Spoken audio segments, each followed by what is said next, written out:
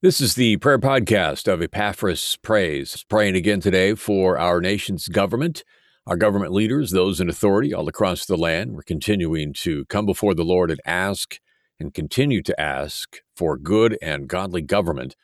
Praying today from Proverbs 21, the first verse that says, "The king's heart is in the hand of the Lord, as the rivers of water. He turns it wherever he will." And I'm reading from the words of Arthur W. Pink. Like all other kings, Pharaoh's heart was in the hand of the Lord, and God had both the right and the power to turn it wheresoever he pleased, and it pleased him to turn it against all good. God determined to hinder Pharaoh from granting his request through Moses to let Israel go until he had fully prepared him for his final overthrow. And because nothing short of this would fully fit him, God hardened his heart. That's from The Sovereignty of God from Arthur W. Pink. With these thoughts in mind, we turn our prayers to our heavenly and loving Father on the throne in heaven and give glory to God the Father and the Lord Jesus Christ. Praise, praise, praise to the Father. Praise, praise, praise to the Son, and praise to the Holy Spirit, three in one. Father, we give you glory and honor and praise and blessing this day as we come before your throne and beseech you in the mighty name of Jesus. And in his name, we intercede for our nation's leaders. Our government and our leaders, Lord, are in the hands of Almighty and eternal God.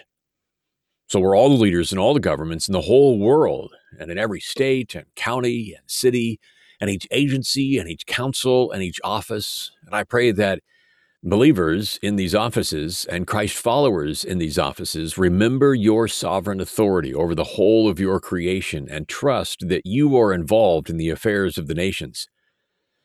As members of the church in the body of Christ, we ask that you would help us remember the sovereign authority that you have, regardless of who's in office, regardless of who gets elected or who gets appointed or who occupies what seat.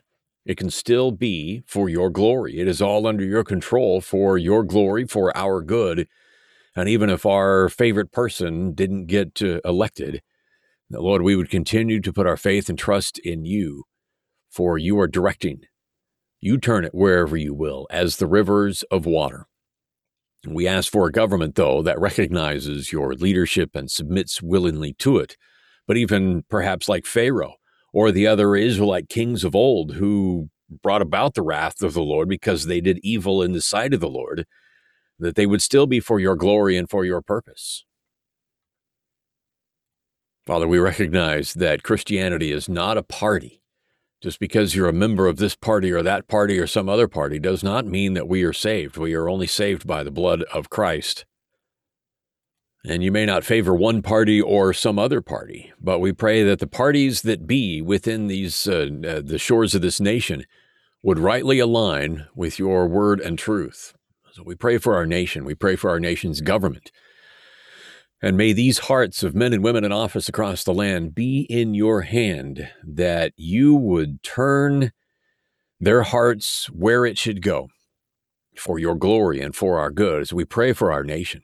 We pray for those officials in authority. We pray for those civil servants, that they would be servant leaders, not lording it over us because they love power and authority and control, but that they would come to serve. They would be those public servants. And they would recognize that their heart is in your hand. And if they don't, I pray that they would do. I ask for more salvations within our nation's government. If they know you not, that they would come to know you. They would hear the word of the Lord, and they would respond to it in repentance, asking for grace and mercy, and that they would come to follow Christ as the head and recognize willingly that Jesus Christ is King over our nation. He is Lord of lords and King of kings. And we lift up our nation's leaders before your holy throne and put them into your care, our Lord. Even the ones we don't like, even the ones we didn't vote for.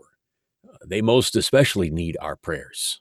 We commit all these things into your hands because you are all wise and you are all powerful and almighty, and you are directing the affairs of all your creation.